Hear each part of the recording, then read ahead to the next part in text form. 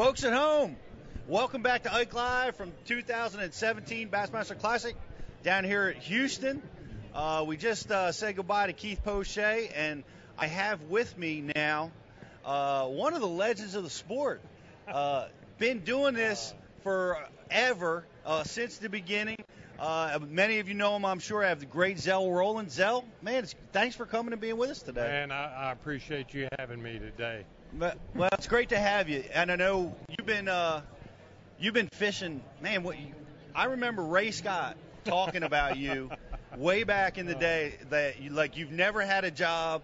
You came fishing right out of the gate. Well, when did you get started in this sport? I fished my first BASS tournament back in 1970. 1970. When I was 13 years old. 13 years old. They didn't have age limits on it back then. Wow. I guess that was the invitational format when you fished back then? It was an invitational format, and back in those days, your entry fee was like $125. And it's a little different than that now. A little different than that now. And then the way we would blast off every morning, he would shoot a flare in the sky and everybody take off at the same time. That's a little bit hazardous. I guess that's why they had to change that. The shotgun starts. Everything has progressed in the last 38 to 40 years that I've been in and around the sport.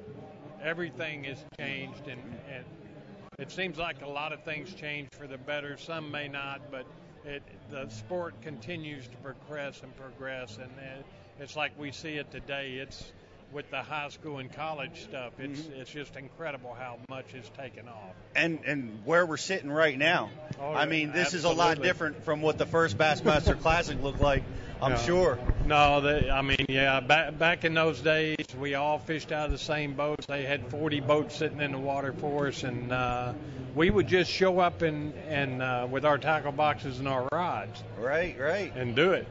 Yeah, well, that was really exciting back then, and it's so big now with the live coverage, and the sport has just grown to immense proportions. Well, it's over the years that things have progressed and gotten bigger, even with bass and all the tournaments that we attend and go to. It's amazing that how the high school kids have now gotten involved, and I mean, when they have tournaments here at Sam Rayburn up in East Texas, they don't have 50 or 100 kids. They'll have 800 kids and 400 teams. Wow. So the future of the sport is really going to be looking bright, and it looks brighter every day from that aspect of where we're going to go. I can't imagine fishing a tournament with 500 boats in it. You must have to throw at the same stump for 8 hours. It really surprised you how well a lot of these young kids have motivated themselves, and they actually do homework on fishing, on how to flip or how to throw a crankbait, and it's really pretty unique to see these young kids fish today and how good they really are. Right. Well, they're growing fast, and we're seeing it now too. You talk about that. Back when you started fishing and when I started fishing, the young guys weren't the guys winning the tournaments. No, it was definitely the older guys, and when I was growing up and I first got into fishing, the heroes of the sport then were Bill Dance and Roland Martin. Those were the Kevin Van Dams of that day. Right. And the one thing at least I can say is I've been able to live through the generations and see and the done guys well through the generations. And nowadays we got guys like Edwin Evers, you got guys like Ish Monroe, you got guys like Mike Iaconelli that have really progressed in how, when, and where to go catch a fish. It's amazing. And guys like Jacob Wheeler, real young guys that are winning at the top level.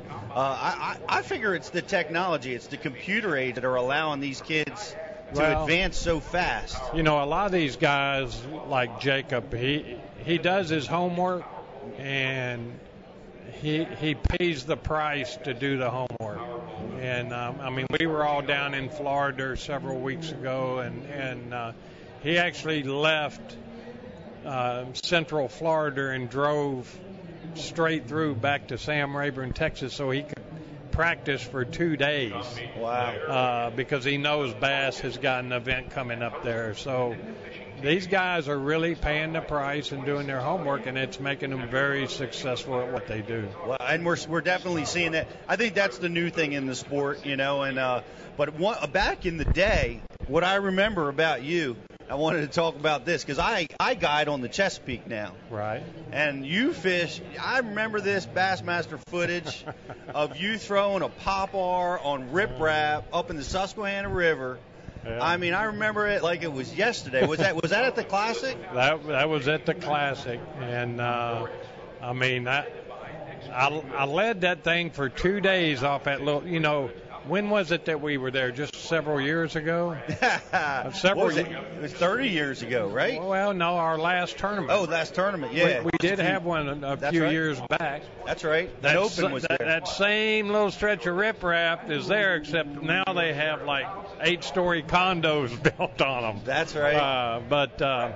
Yeah, I found that little stretch of riprap, and we were running probably right at an hour to get there, and it was incredible. I mean, it was incredible. And then on the last day of the event, I made that long run, and when I got there, there was somebody scuba diving. Get out of here! And I was lost. Oh my goodness! I've never seen a scuba diver up there in the river. Imagine having that happen. And Ken Cook wound up winning that derby. He was somewhere up there, not too far from where I was, but I waited and waited and waited for that boat to leave because it wasn't but about a 30-yard stretch. Right. And they left about noon or about 1:30, and I think they left about 12. We had to be back. I had to leave there at 1:30 to get back. So I fished from 12 to 1, and I caught a 5-pounder. Now the question is, do you stay or do you run back and try to catch 4 or 5 in 45 minutes? Right. And I had a place close, and Jimmy Houston was on it. And I made the run back, and Jimmy was sitting on there. He was laughing when he was reeling one in when I was pulling up there. And he saw me pull up there, and he asked me how many I had. And I think at that point, I had 2, but I had a 5-pounder. I said, man, I really need to catch like 4 more real bad, or 5. And he said, just fish wherever you want. And he watched me catch 4 in 30 minutes, and I needed 1 more. And he said, see that pocket up there about 50 yards? I said, yeah. He said, I lost a 4-pounder in there this morning. And I didn't have enough time to trolling motor down to that pocket and then make it to the check-in boat. So I did what we all do. I made one of them casts about 70 yards long. And when I hooked the fish, the first thing Jimmy said was, don't let him come off. Oh, no. And I fought that fish all the way to the boat. And he got within about 6 or 8 feet of me. He jumped, and the bait just floated up. Oh, man. And Jimmy goes, you know what? I've got to see how the Classic can be lost. But no, it's. Would that have put you in the winner's circle? I'd have won it right fish? there. Oh my gosh. You remember years and years ago? Who was it? Jim Bitters. Right. Caught all he needed was a 12-incher. And he caught it. And he stuck it on the deck with his measuring board, and as he was measuring it, it slipped out of his hands. Yep. And went back into the water. Now, you're probably like me as well. You don't ever measure a fish on the front deck. It's always in the bottom of the floor. And that's how I learned that. That's it. That's how I learned that lesson.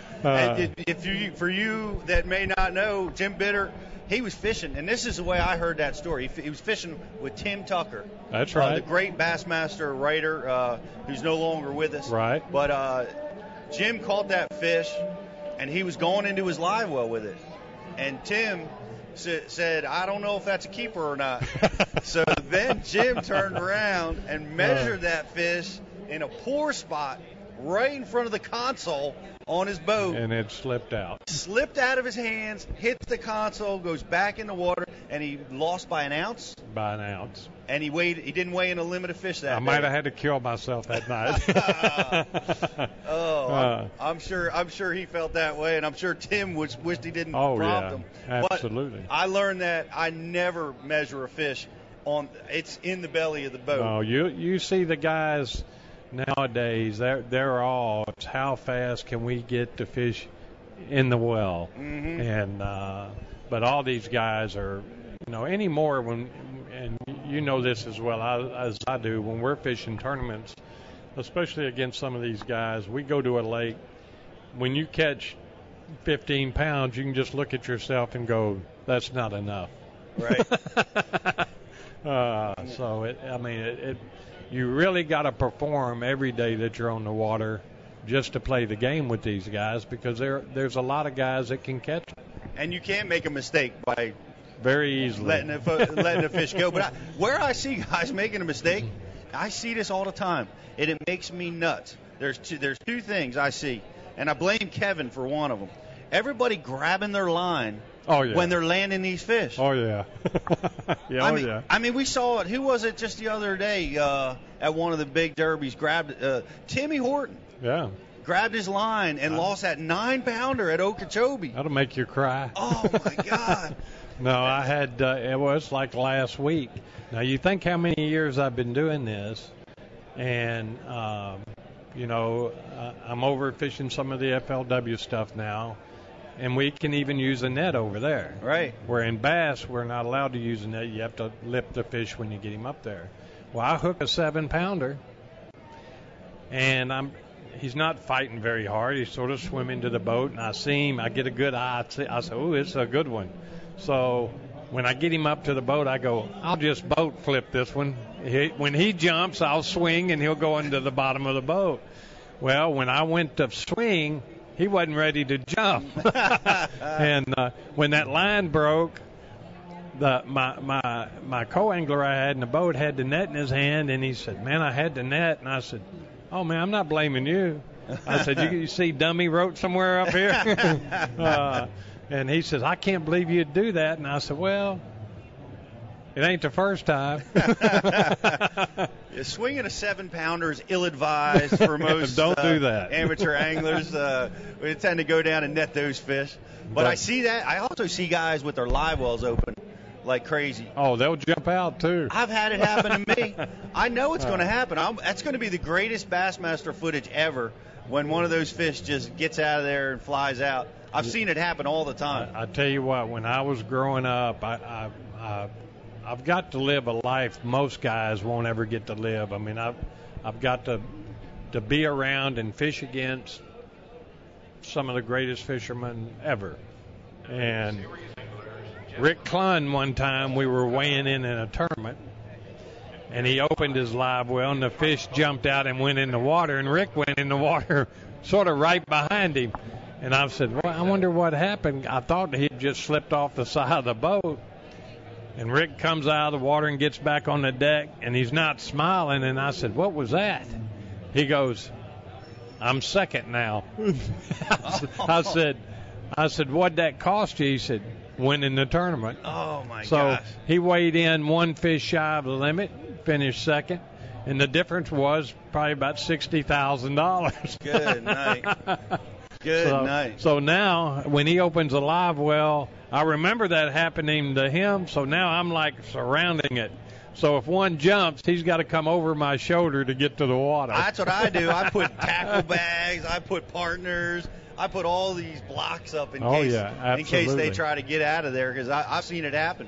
I remember Mark Davis, who spoke for us at Bass University, told a story about at Okeechobee. He was running back in with the tournament won, and on the run back in, his live well flipped open. Absolutely. And he looked back there, and there's his limit of fish bouncing around on the back deck, and he was only able to corral just a couple of them and wound up not winning that tournament. That's right. It's like what's going to take place this week. It's going to be very interesting to watch how these guys fish Conroe and how they're going to be able to perform, especially today being Saturday. And then tomorrow, even though I forgot how many guys get to fish tomorrow, if is it 25 or 12? I thought it was 12 tomorrow. Maybe 12 tomorrow. And it'll be real interesting to see how the lake opens up then to those 12 guys, because the guy that wins this thing is going to have to move around a little bit. You have a lot of experience on Conroe. We were just talking about it earlier. A lot of people might not know this, but you guided here for 18 years. 18 years, and I still live down there around the lake. And I mean, in our subdivision we have our own boat ramp, so it's about 2 blocks down the street, and I can put the boat in the water and go fishing. But over the last probably, I'd say 6 to 10 years, Conroe has really produced a lot of big fish, and I think Texas Parks and Wildlife's played a big part in all the lakes that we have in the state, like Sam Rayburn, Toledo Bend. You see all them lakes taking off, and Conroe's one of those type of lakes. Well, we're having, and we talked about this too, there's kind of a new lake effect going on in Texas right now because of the drought scenario that had taken place, and a lot of brush, new growth, a lot of new things. And now that the lakes are up to full pull, there's a lot of new habitat, a lot of new food for the bait fish, and the lakes are exploding all over Texas right now. Well, so I think they had a tournament, from what I've heard of several weeks ago. They had a Bass Champs. It's like a team tournament. Mm-hmm. They had 3 stringers. It's a one-day tournament. They had 3 stringers the first day over 30. And 48th place was 20 pounds. Good night. And me and you, if we caught 25, we'd be smiling and doing the high five, getting ready to get our check. Not cracking the top 10. But that wouldn't have cracked the top 10. Good. But and Conroe's quite a bit like that. Conroe's gets to where the fish on it, when you can catch them and they're doing the right thing there, you can really catch them good. So I guess what's happening here at Conroe, and the reason why the guys, you hear about them struggling a little bit, catching 6 or 8 bites a day right now, is because the fish are in all different phases. Oh, absolutely. I made that's why I'm wearing Ish's shirt. Why are you wearing Ish's shirt? I'll tell you why I'm wearing Ish's shirt. I told him he wasn't going to make the cut to fish here this year. And he goes, "Oh, I'm going to make it." And you know what? I think he was the last guy in. And I sort of forgot I made the bet with him, but he didn't forget because he had my shirt printed just for me. So, I think he wanted me to go down to takeoff and hold his face up, but I wasn't going to do that for him. But, no, Ish and I are real good friends. But, what you're seeing happening at the lake right now is a lot of different things, and from where Edwin caught them, from what I heard, he's almost looking at them. And yesterday they gave me sort of an inside report that they had stuck a camera down in the water. The cameraman did, and he could see them swimming, big ones. Man. And when somebody told me that, I said, they're looking to get on the bank. So, and sure enough, we got a lot of things happening right now, though. We got like you told me a little while ago about a little bit about the shad spawn happening. So, and where, if I'm not mistaken, I think Edwin's fishing in that area. Ike might be fishing in that area. They're in the same cove. And then Prosnick, I think, is all in there. And he's sight fishing. Oh, absolutely. I mean, but what separates them guys is all 3 of them are different kind of fishermen. Mm-hmm. Okay, they all can catch them like the other guy, but each one of them has a little bit more stronger point. Like Ike, he can catch them on a floating worm, man. That's one of his favorite deals, is to throw a wacky worm type bait on spinning rod. Edwin, he loves to look at them if he could see them.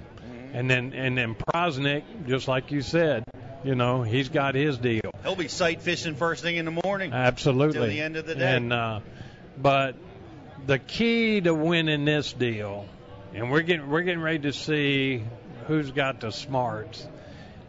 They're not going to be able to do it there because they're going to burn that up probably today or get real close. And it's going to be which one of them guys can pull the rabbit out of his pocket that has another area that they know about that's similar to that, or they can go catch them some, and they're going to win that. They're going to win the Classic. Well, and then you've got Brent Ayler. Yeah, which he caught him. He caught him. He caught a giant yesterday. He's doing something a little bit different from those guys. Yeah, but he's shallow too. He is. He's shallow too. But he's a big time player, and that's interesting because we haven't seen him play big time on the elites yet. And he dominated on the FLW tour, won many tournaments, the championship. Right. And over here in the elites, he's really wrestled to get into that winner's circle. Well, you know what? It's like somebody asked me the other day. They go, "Is fishing against those guys any different than bass?" And I said, not really, because a lot of them guys, they'll go over and fish the elites through the opens. So I'm competing against the same tough guys that are now moving over here. But, I think any guy can win it on any given day. And you know how winning is. You've won stuff before. And when you get into winning a tournament, you can't do nothing wrong on that day. Isn't that the truth? And you know that before you've won the event. Right. You're in the mode, you're catching the fish. You know it's over before you go to weigh-in. And it's going to be, this is honest to truth. The last major event I won was, I believe, in Gunnersville. It was after I'd won the Santee event. I'll never forget this. And it was a year apart in winning those two tournaments. And Jerry McGinnis walks up to me after we made the top 12 cut. And I'm sitting in there, and he looks at me, and he said, "You're going to win, aren't you?" And I looked at Jerry, and I sort of laughed. I said, "Why you say that?" And he says, "Well, I see it in your eyes." And I said, "Well, now that you've done said that, I feel pretty good. You might as well tell the rest of them to go home." And I said, because it'll be over in 5 flips tomorrow morning. And he said, "Seriously?" I said, "Oh, yeah." So this is a short story. Next morning, we're waiting to take off. Edwin Evers is leading the tournament. I'm right behind him. But I know Edwin's run out of fish, okay? He's going to struggle a little today. Well, he idles over to me before takeoff. He said, "Man, I need to ask you something." I said, "What's that?" He said, "Are you going to catch him?" And I looked at him. I said, "Edwin, you really don't want me to answer that for you, do you?" And he goes, "Oh, yeah." And I said, "I'll have them in my first 5 flips I make today." And he said, "Seriously?" I said, "Ask that camera boy right there." Cameraman said, "Oh, yeah." He said, "Look at his rods on the deck. Every one of my rods had a black and blue jig tied on it. And the first 4 flips I made that last day, I had 4 that weighed 20 laying in the bottom of my boat flopping around." Oh, man. And it like to killed old Edwin. Well, I think it did. But I mean, you know how your days go. Winning is winning, and winning is special. Like you said, it's a freight train. It's out of control. You can't stop it. Right. Like, you can't mess it up. No. When you're going down that winner's That's it. path. You know it's going to happen. You think, as a competitor, I missed the fish that would have won it, or I made a mistake. But the tournaments that I've won, I've made lots of mistakes. And you knew you were going to win. It's just, you can't stop it. That would be the greatest question to ask one of these guys today when they come in. Mm-hmm. Are you going to win tomorrow? And then see which one of them has that positive attitude. Who's going to win this tournament? Man, I'm going to tell you, I'm going to pick 3 guys because I know how they fish. One of them's not even in the top 10, but I'm going to pick Bobby Lane. Bobby Lane. Because he can flip. He can flip. I'm going to pick Edwin and Ike. One of them 3, I think, will do the job. Well, they're strong picks, and they're all in pretty good shape right now. That's right. That's why I picked them. Well, what we'd like to do, and I don't know if you have any of these, I want to get a shaved Zell Rowland signed pop art to hang in the Ike Live studio. Oh, I'll do that, and we just came out. I just came out with a new popper. It's called the Prank. Okay. Have you seen that yet? No, I haven't seen it yet. Oh man, I worked on this bait for probably about a year and a half, and what it is, it's a popper, but it has a wake bait lip on it, and you can chug it like a popper, and you know how you just can't work it extremely fast. Mm-hmm. It's a more of a slow moving. You can bloop it 2 or 3 times and stop it. But when a fish rolls on it, all you gotta do is crank the reel handle, and it doesn't have a tight wiggle, but it swims like a fish. Gotcha. And they'll choke it before it ever gets 4 feet away from where you popped it. That if you can be resistant to not set the hook. That's right. They will get it, but that's a new bait that Booyah's come out with. But excellent. I will definitely get you one of them hand sandwiches. Oh, man, we'll hang it right here in the studio, and we'd love to have it. But I really appreciate you being here with me, Zell. It was great talking to you. And, good to see you. Man, I look forward to seeing you out on the tournament trail at some point in the near future. I'll see you out there. I want to come back. Hey, have you been invited? I mean, you got to be one of the legend I haven't been invites. I haven't been invited back yet, but we'll see what happens. If they did the invite, I might have to choke up and say I'm coming. There you go. Just the $85,000 we got to put together. That's right. Well, I wish you all the best on the FLW this year. Thanks again. I'm Pete Gluzak here on Ike live from the 2017 Bassmaster Classic. Be right back. Oh, we're not going to be. We're still back. We're still back. We've got some guests. Mercer. That have showed up. I think I see Dave Mercer is going to come over and sit in Zell's seat. Thank you, buddy. Thank you for being with us. We've got Dave Mercer. We got the Carpenter sitting over there. We got James Watson here with us. We got Ish doing a guest appearance. What do we got going on? BTC. We got some feedback. There we go. That was amazing conversation with one of the greatest anglers in our sport. Has been doing it since the beginning. Fished his first tournament. Did you hear that, James? When he was 13 years old. I wonder if he was a boater in that tournament. I believe he was. You want to know what I was doing when I was 13? What were you doing when you were 13? You don't want to know. I don't think I knew about the sport of professional bass fishing when I was 13 years old. I did. I followed it. That's all I wanted to do. Yeah. Now look at me. Ruined my life forever. Forever ruined. Spend all your money? Yeah. Spend all your time? Yeah.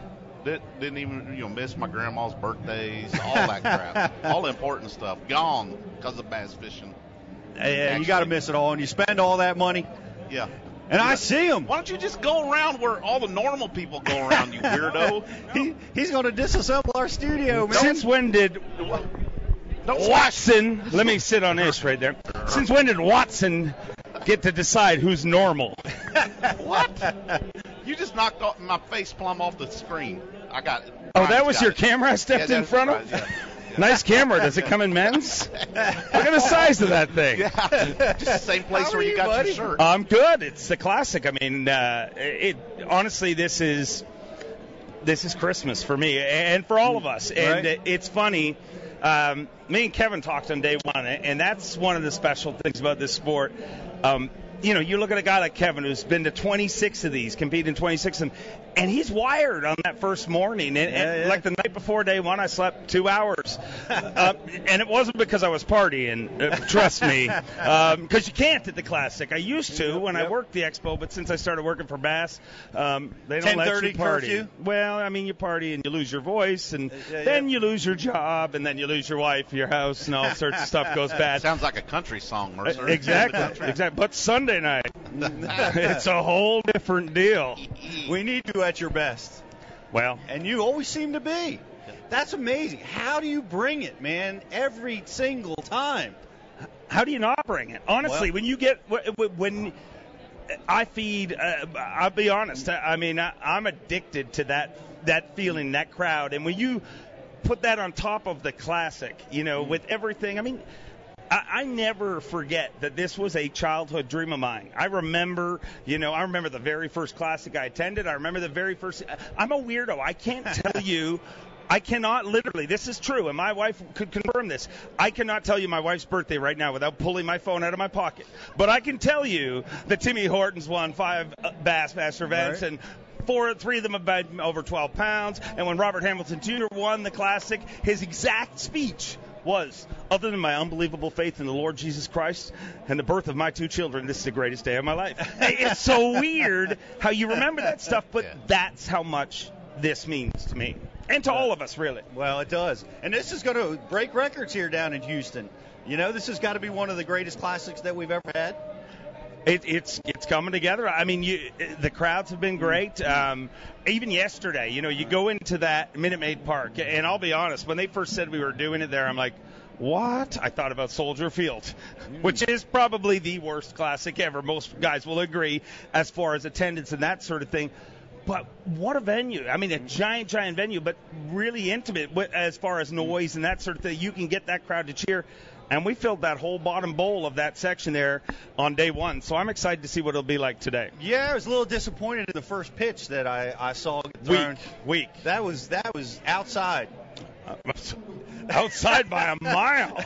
I mean, and poor Davey Height is rattled over it. I saw him after weigh-in yesterday, and that's all he can talk about. But the pressure today is on our pitcher because I don't know if I can say who it is, but we're having it again. Again, every day we're having an opening pitch. Okay.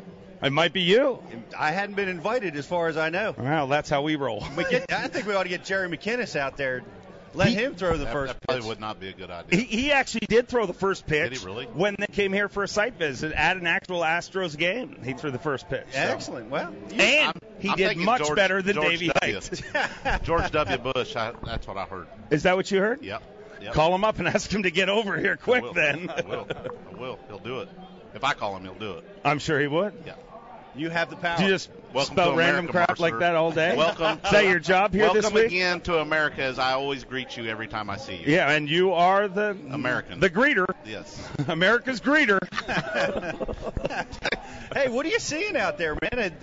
It's getting to be a battle. Our boy, I hadn't seen him catch a fish since I sat down in this chair. Ike and Ellie, he's been struggling out here this morning, but Edwin's catching them. A lot of guys are catching them. What are you seeing out there? The weirdest thing is, honestly, the Classic is such a different beast for me because you're running around so much. I have less knowledge of what's going on in this event than I do in any event, just simply because you just don't get a chance to, watch the footage. But, you got Ayler catching them, you got Edwin catching them. But ask Brian the Carpenter what I texted him at like 3 in the morning 3 weeks ago, and I will stand by this. I called it 3 weeks ago. I said Ike's winning the Classic. So I don't care what he's got now. I got to stick with my pick. But I've picked wrong before. Well, he certainly started off on fire. How do you think he would celebrate a second title? I mean, you guys have got a little shindig on Sunday night. We got a shindig on Sunday night, but I heard him say this in here. He's retiring. Really? Title number 2, he's packing his bags. Well, then I don't want him to win. I've changed my pick. We got to have him in the sport. Really we do. Honestly, I think people underestimate how important characters like Ike and Kevin are to this sport, and I don't ever want him to retire. I don't know if he was saying that just for fun. I don't know, but you got to, doing this for 20 years like he's been doing, battling it, being in the spotlight like that, having his 2 little kids, it's you could see the attraction to doing the Hank Parker thing, getting your second classic, and then calling it a day. I can't though. It's funny because I literally thought about that very thing during weigh-in yesterday. It was when Kevin weighed in, and it's weird because you think I'd be focusing on my questions, but I have ADD, and I spend too much time focusing on the dude in the front row with the long nose hair, and I'm all over the place. But I really was thinking about it when Kevin was weighing in. And I was watching him and I was listening to what he was saying, and I was thinking, this is the tournament that stops you from retiring. Because you look at Kevin Van Dam, why doesn't he retire? It's this event. Like, if you talk to Ike, I guarantee you this is what will hold him until the end, because they must get to the point where I can miss some elites. But that feeling when you come in that arena and the excitement on day number 1 all the way through, that can't be replaced. They're goers and doers, too, guys. It's kind of like old soldiers when they retire out. They ain't got anything to do. These guys got to have something to do. And they might say about talking about retirement, but trust me, you can only sit around so long or dabble around with this or that. They're doers. They're shakers and movers. Didn't you retire at like 23? I did, twice. I've got 3 retirements. And you just when are you retiring from this job? You probably want me to retire from talking right at this moment. Go ahead and say it, Dave. For those of you that don't know, I love that dude, okay? I love that dude. And that's how I show love. I mean, it is. You're a tough love. But you are right. And that is one trait that first of all, I just noticed this is the first time I have ever drank water on Ike Live. I think this is the most water that's ever been consumed on Ike Live. Hydrated with other things. Really? Yeah. Yes. We have a bar right back in the corner there. I don't know why the Carpenter's not providing us with beverages. That's the next segment. But what you said about them being doers is a very true statement. And it doesn't matter whether it's tournament fishing or TV. You take a guy like Al Linder. That dude is a doer. I mean, Al Linder with everything he's done, I mean, he's just so ate up and so obsessed with the sport. And you have to be, because everybody who here wants to win the Bassmaster Classic? Everybody does, right? But most people don't want to do what you have to do to get there. Look at Ike's story. Prime example. When he won the Classic, he was about to quit the sport. And it had destroyed his life in a lot of ways. Consumed everything. So much. Financially, everything. And you almost have to do that to make it in this sport. If you ask me, you look at the young guys now, I mean, they're on the water every single day, and it's such a huge commitment. You have to be a doer. You got to be. But I don't think Mike's going to ever sit around, even if he does decide to stop on the elites, which we hope he doesn't. But, I mean, my goodness, he's got the TV shows, he's got the Ike Live, he's got the Ike Foundation, we run the Bass University. I think if he ever decides to do so, he's going to have 5 other endeavors for sure that he's going to participate in, because there's no stopping that guy. He's like he's shot out of a cannon from the word go, man. And all those things are competitive things to him too. He's got to have something competitively to partake in. And Bass University, it's all competition to Mike. That's right. He likes the game of That's right. That's right. He still penalizes Bassmaster Live for pirating the Ike Live platform. Yes. How did we pirate it? How do we pirate it? Because we called it live. Let's clear this up, okay? Let's air it out. Let's air our grievances. It's like Festivus for the rest of us, the airing of the grievances right now. I don't know who pirated what, but I think it's pretty cool that we work in a time that there is that demand for our sport. That Ike Live, years ago, to put a show on a Sunday night, whether it was on TV or most people wouldn't tune in just to see guys. Nobody fishes in this show ever. They just talk about it and other crap. Yeah. Nobody ever does it, So to think, honestly, 10 years ago, I don't think you would have got the audience. And it's because of people like Ike that we are all experiencing this. Yeah, well, you're absolutely right. And it's really cool that this exists now. I mean, we have Zona Live.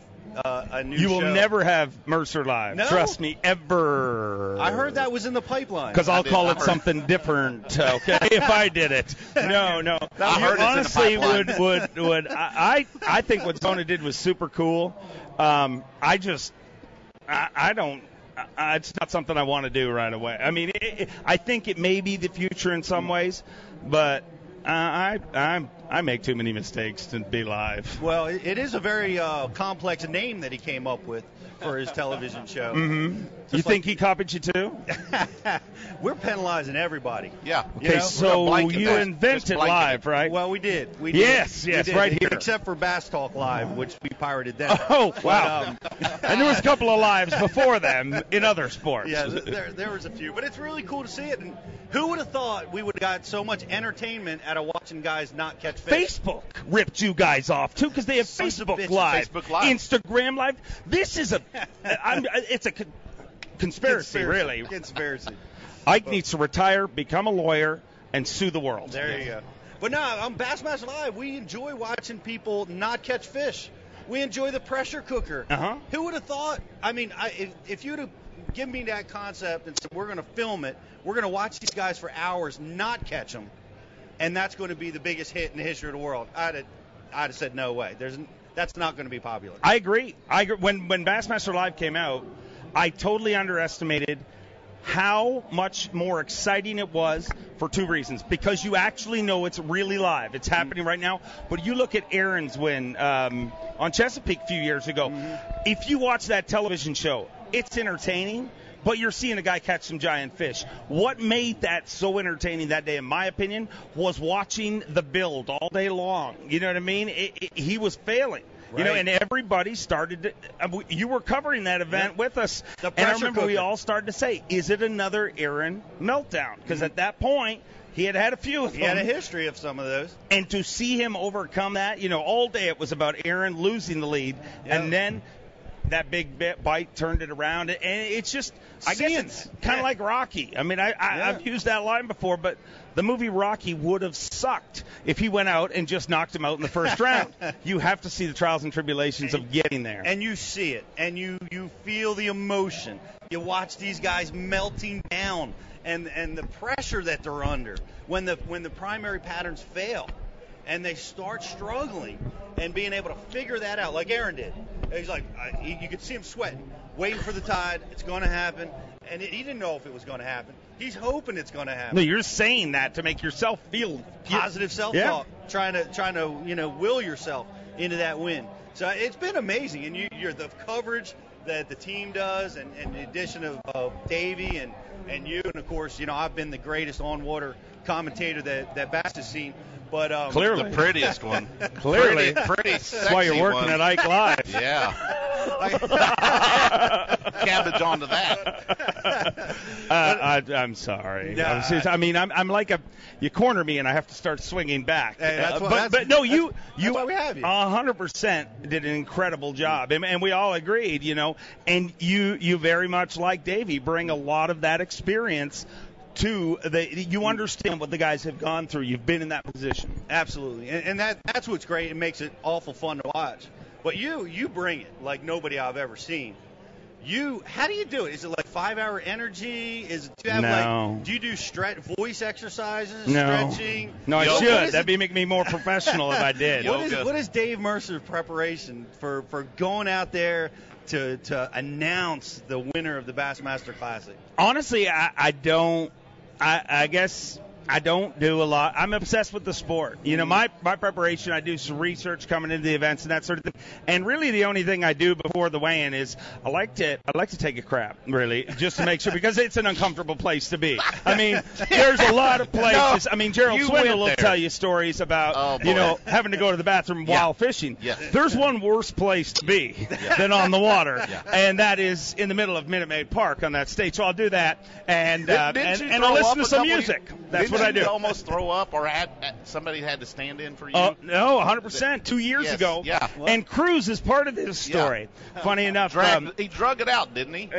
No, here's the deal. 2 years ago at the Classic, 3 anglers in, I had some bad chicken or something. Sushi. And I didn't know that until we were 3 anglers in. Live. But my body reminded me in a big way. Man. And you're up there, and I'm like, anybody who's had food poisoning knows at what you're feeling, and I'm up there, and Tripp starts looking at me. He's like, turning green. "Are you all right?" Because in between each angle, I just like kind of lean down on the desk and drink water and whatever. And the weird thing up there is they mess with me in my ear. You know, I wear IFB. You know, I've got it on now for Bassmaster Live, but they can talk to me, and they never give you anything helpful. You know, you'd think they'd give you stuff. Literally, they play points. Stuff like when Aaron weighs in, sometimes talks long, they'll play Academy Award music in my ear and do stuff like that. But the funnest, one of the coolest parts is communicating with them without talking. You know, there's ways to do it, and Mike get in my ear at one point. This must have been a difficult message to communicate. It was a little difficult, but Mike noticed. It was clear. My wife even said, when I got off stage, she said, "Are you okay? Because you didn't look well." Like I was sick, obviously, and so Mike gets message that I'm ill, and Mark Zona starts crapping his pants, not literally, but being scared because. They say, Zona, maybe you and Tommy are going to, because Zona said, I'm not doing it alone. Zona's scared of people, just so you know. I mean, he will talk, and he'll confirm this.